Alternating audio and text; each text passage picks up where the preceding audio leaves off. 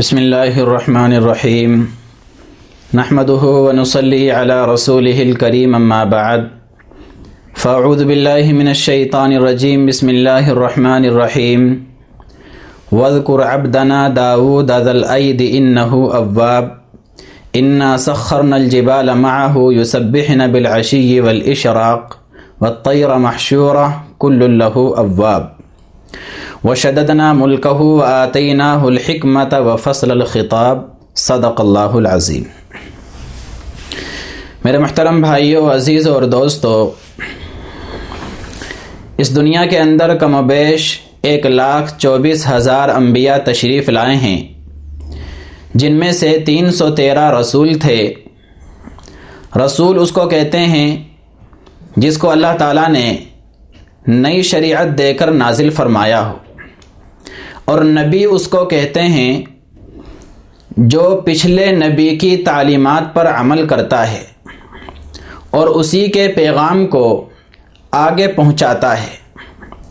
کئی انبیاء دنیا کے اندر ایسے بھی تشریف لائے ہیں جن کو اللہ رب العزت نے نبوت کے ساتھ ساتھ حکومت بھی عطا فرمائی، جیسے حضرت سلیمان علیہ السلام ہیں، آپ کو اللہ تعالیٰ نے نبوت بھی عطا فرمائی، حکومت بھی عطا فرمائی۔ حضرت یوسف علیہ السلام ہیں، آپ کو بھی اللہ تعالیٰ نے نبوت بھی عطا فرمائی، حکومت بھی عطا فرمائی۔ خود ہمارے آقا صلی اللہ علیہ وسلم ہیں کہ اللہ تعالیٰ نے آپ کو بھی نبوت اور حکومت دونوں چیزیں ساتھ ساتھ عطا فرمائی۔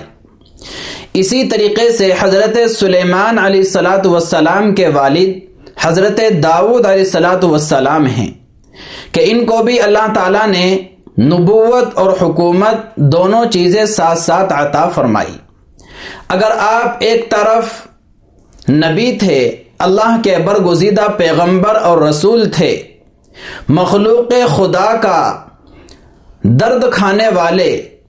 ان کو ایمان اور توحید کی دعوت دینے والے، ان کی اصلاح اور تربیت کی کوشش کرنے والے برگزیدہ نبی اور پیغمبر ہیں، تو دوسری طرف تخت و تاج کے مالک بھی ہیں، بارعب حاکم اور بادشاہ بھی ہیں۔ یہ اللہ کی ایک عجیب شان ہے میرے عزیزو کہ اللہ رب العزت کبھی تو اپنے کسی نبی کو حکومت دے کر آزماتا ہے، کبھی کسی نبی کو غربت دے کر آزماتا ہے، کسی کو اللہ تعالیٰ ہزاروں سال کی زندگی عطا فرماتا ہے اور کسی کو صرف 60-70 سال کی زندگی عطا فرماتا ہے۔ کسی کو اللہ تعالیٰ نبوت کے ساتھ ساتھ حکومت دے کر آزماتا ہے اور کسی کو اللہ تعالیٰ نبوت کے ساتھ افلاس اور تنگ دستی دے کر آزماتا ہے۔ کسی کو اللہ تعالیٰ طاقت اور قوت دے کر آزماتا ہے اور کسی کو اللہ تعالیٰ حسن و جمال دے کر آزماتا ہے۔ کسی کو کنویں میں ڈال کر آزماتا ہے، کسی کو آری کے نیچے لا کر آزماتا ہے، کسی کو اللہ تعالیٰ ذبح کر کے آزماتا ہے اور کسی کو اللہ تعالیٰ آرے کے نیچے چروا کر آزماتا ہے۔ یہ اللہ کی میرے دوستو عجیب شان ہے۔ اللہ جس کو چاہتا ہے، جو چاہتا ہے عطا کرتا ہے، اور جس طریقے سے چاہتا ہے، جس کو چاہتا ہے آزماتا ہے۔ کون اس کو روک سکتا ہے؟ تو حضرت داود علیہ السلام کو اللہ تعالیٰ نے نبوت بھی عطا فرمائی اور حکومت بھی عطا فرمائی۔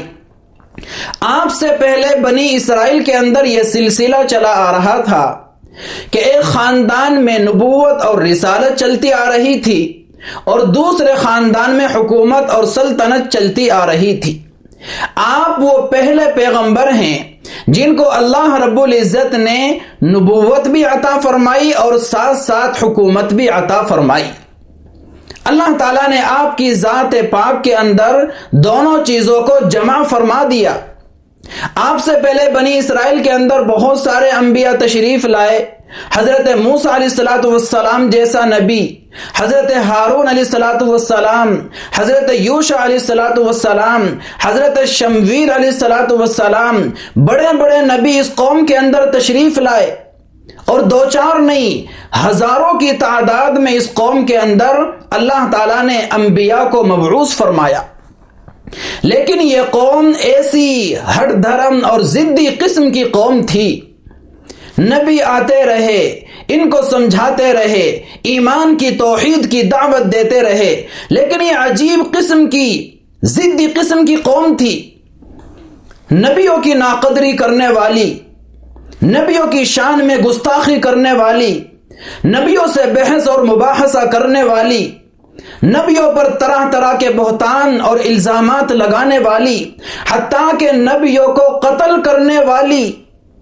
کئی نبیوں کو اس قوم نے قتل بھی کیا ہے۔ ایسی ضدی اور ہٹ دھرم قوم تھی۔ حضرت داؤد علیہ السلام سے پہلے یہ قوم ہر اعتبار سے کمزور پڑ چکی تھی، غلامی کی زندگی بسر کر رہی تھی۔ اللہ تعالیٰ نے تخت و تاج بھی ان سے چھین لیا تھا اور حکومت اور طاقت بھی ان سے چھین لی تھی، غیروں کا ان کے اوپر تسلط تھا، ظالم حکمران اور بادشاہ ان کے اوپر طرح طرح سے ظلم اور زیادتی کرتے تھے۔ تمام تر طاقت اللہ تعالیٰ نے چھین کر غلامی کی زندگی جینے پر اس قوم کو مجبور کر دیا تھا۔ لیکن ایک موقع اور دیا اللہ تعالیٰ نے اس قوم کو سنبھلنے کا، اس قوم کو دوبارہ سے سر اٹھا کر جینے کا، اس قوم کی سربلندی اور سرفرازی کا ایک موقع اللہ تعالیٰ نے دوبارہ اور عطا فرمایا کہ اسی قوم میں سے اللہ تعالیٰ نے حضرت داؤد علیہ السلام کا انتخاب فرمایا، اور آپ کے سر پر اگر اللہ تعالیٰ نے ایک طرف نبوت والا تاج رکھا تو اسی سر پر اللہ تعالیٰ نے حکومت اور سلطنت کا تاج بھی سجا دیا۔ اس طریقے سے حضرت داؤد علیہ السلام اس قوم میں تشریف لائے، اور اللہ تعالیٰ نے ساتھ ساتھ ایک کتاب بھی آپ کو عطا فرمائی جس کا نام تھا زبور۔ آپ سے پہلے یہ قوم حضرت موسیٰ علیہ السلام پر نازل ہونے والی کتاب تورات کی اتباع کرتی تھی، تورات پر عمل کرتی تھی، لیکن تورات کے اندر اس قوم نے بڑی تحریفیں کر ڈالی تھی، تغیر تبدل کر دیا تھا۔ اس کتاب کو ایک طرح سے اپنی خواہشات نفسانی کا انہوں نے کھلونا بنا لیا تھا۔ اس لیے اللہ رب العزت نے جب یہ دیکھا کہ یہ قوم اس کتاب سے ہٹ کر زندگی گزار رہی ہے، موسیٰ علیہ السلام کی تعلیمات مٹتی جا رہی ہیں، تورات کے اندر تحریفات کا سلسلہ شروع ہو گیا ہے، اللہ تعالیٰ نے حضرت داؤد علیہ السلام کو نبی بنا کر تورات کی تکمیل کے لیے ان کو ایک کتاب زبور بھی عطا فرمائی۔ حضرت داؤد علیہ السلام جب کتاب زبور کی تلاوت کیا کرتے تھے، ایسی دلکش اور سریلی آواز اللہ تعالیٰ نے آپ کو عطا فرمائی تھی۔ خود قرآن کہتا ہے اِنَّا سَخَّرْنَا الْجِبَالَ مَعَهُ يُسَبِّحْنَا بِالْعَشِيِّ وَالْإِشْرَاقِ وَالطَّيْرَ مَحْشُورًا كُلٌّ لَهُ أَوَّابٌ کہ جب داؤد زبور کی تلاوت کیا کرتا تھا تو پہاڑ بھی مست ہو جایا کرتے تھے، چرندے درندے پرندے یہ سارے کے سارے مل کر آپ کے ساتھ خدا کی تسبیح بیان کرتے تھے، چلتا چلتا پانی تھم جایا کرتا تھا، اڑتے اڑتے پرندے رک جایا کرتے تھے۔ ایسی دلکش اور سریلی آواز اللہ تعالیٰ نے آپ کو عطا فرمائی تھی، پہاڑ بھی جھومنے لگتے تھے جب آپ زبور کی تلاوت کیا کرتے تھے۔ اسی طریقے سے عبادت بھی اللہ تعالیٰ کی اتنے انہماک کے ساتھ کرتے تھے کہ ہمارے آقا صلی اللہ علیہ وسلم نے ارشاد فرمایا، حضرت داؤد علیہ السلام کی نمازیں اور روزیں اللہ تعالیٰ کو بہت اچھی لگتی تھی۔ ہمارے آقا نے فرمایا عجیب انداز سے عبادت کرتے تھے اللہ تعالیٰ کی،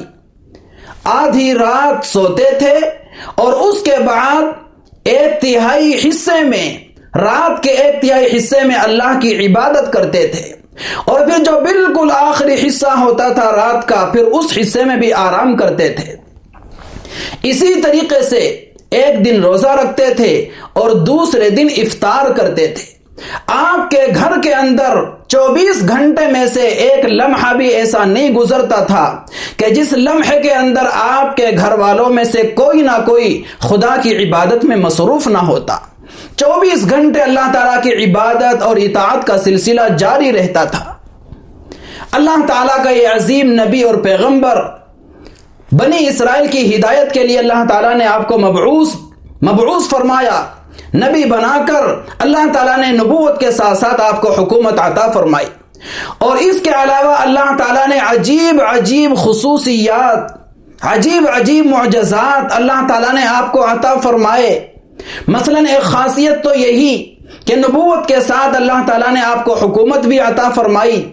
اور ایک معجزہ یہ اللہ نے آپ کو عطا فرمایا کہ جب آپ زبور کی تلاوت کرتے، چرندے، درندے، پرندے اور پہاڑ یہ سارے کے سارے مل کر آپ کے ساتھ خدا کی تسبیح بیان کرتے تھے۔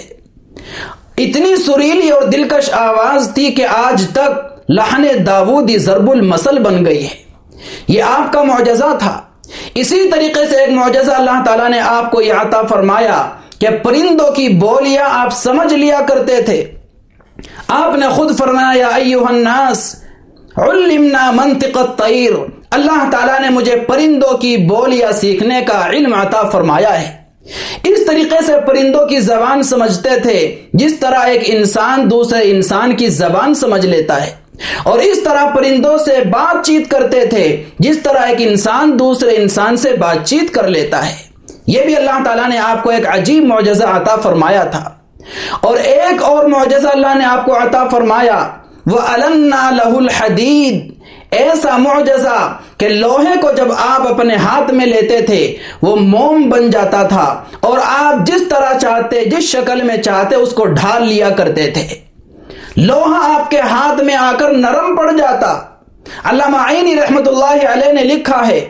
کہ آپ اللہ تعالیٰ سے یہ دعا کرتے تھے، اے اللہ میرے لیے معاش کا ایسا انتظام کر دے کہ میں بیت المال پر زور نہ ڈال سکوں، اے اللہ میرے لیے کھانے پینے کا ایسا انتظام کر دے، اور میرے لیے کوئی ایسی صورت پیدا کر دے کہ میں اپنے ہاتھ سے کما کر کھانے والا بن جاؤں اور بیت المال پر میں اپنا بوجھ نہ ڈال سکوں۔ توجہ کرنا میرے عزیزو، توجہ کیجئے، اللہ کا نبی ہو کر، اللہ کا برگزیدہ پیغمبر ہو کر، تخت و تاج کا مالک ہو کر، طاقت اور قوت کا مالک ہو کر، تمام تر اختیارات کا مالک ہو کر،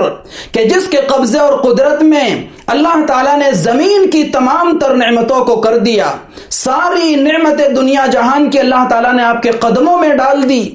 اس کے باوجود بھی اللہ سے یہ دعا کر رہے ہیں، اے اللہ میرے لیے معاش کا ایسا انتظام کر دے کہ میں خود اپنے ہاتھ سے کما کر کھانے والا بن جاؤں۔ سبحان اللہ!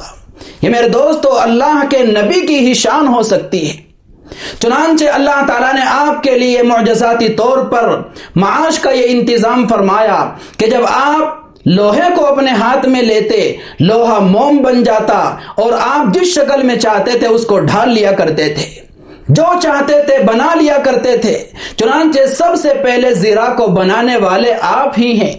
زرا کو ایجاد کرنے والے آپ ہی ہیں، اور یہ نبیوں کا میرے دوستو نعرہ رہا ہے، وَمَا أَسْأَلُكُمْ عَلَيْهِ مِنْ أَجْرٍ إِنْ أَجْرِيَ إِلَّا عَلَى اللَّهِ، کہ لوگو ہم تم سے کسی چیز کا سوال نہیں کرتے، نہ روزی کا، نہ روٹی کا، نہ طاقت کا، نہ قوت کا، نہ حکومت کا، نہ سلطنت کا، نہ اقتدار کا، نہ عزت کا، نہ شہرت کا، نہ دولت کا، ہم تم سے کسی چیز کا سوال نہیں کرتے، ہمارا سوال تو صرف ایک ہمارے رب سے ہے، ہم تو اسی سے ہر چیز مانگتے ہیں۔ وَمَا أَسْأَلُكُمْ عَلَيْهِ مِنْ أَجْرٍ إِنْ أَجْرِيَ إِلَّا عَلَى اللَّهِ۔ چنانچہ دیکھو اتنی نعمتوں کے ہونے کے باوجود بھی میرے دوستو اللہ کا یہ عظیم نبی اللہ سے درخواست کر رہا ہے، اے اللہ تو میرے لیے معاش کا ایسا انتظام کر دے کہ میں بیت المال پر اپنا بوجھ نہ ڈال سکوں، میں خود اپنے ہاتھ سے کما کر کھانے والا بن جاؤں۔ اللہ تعالی ہم سب کو حضرت داؤد علیہ السلام کا اتباع کرنے کی توفیق عطا فرمائے، حلال کھانے کی، حرام سے بچنے کی توفیق عطا فرمائے۔ وآخر دعوانا الحمد للہ رب العالمین۔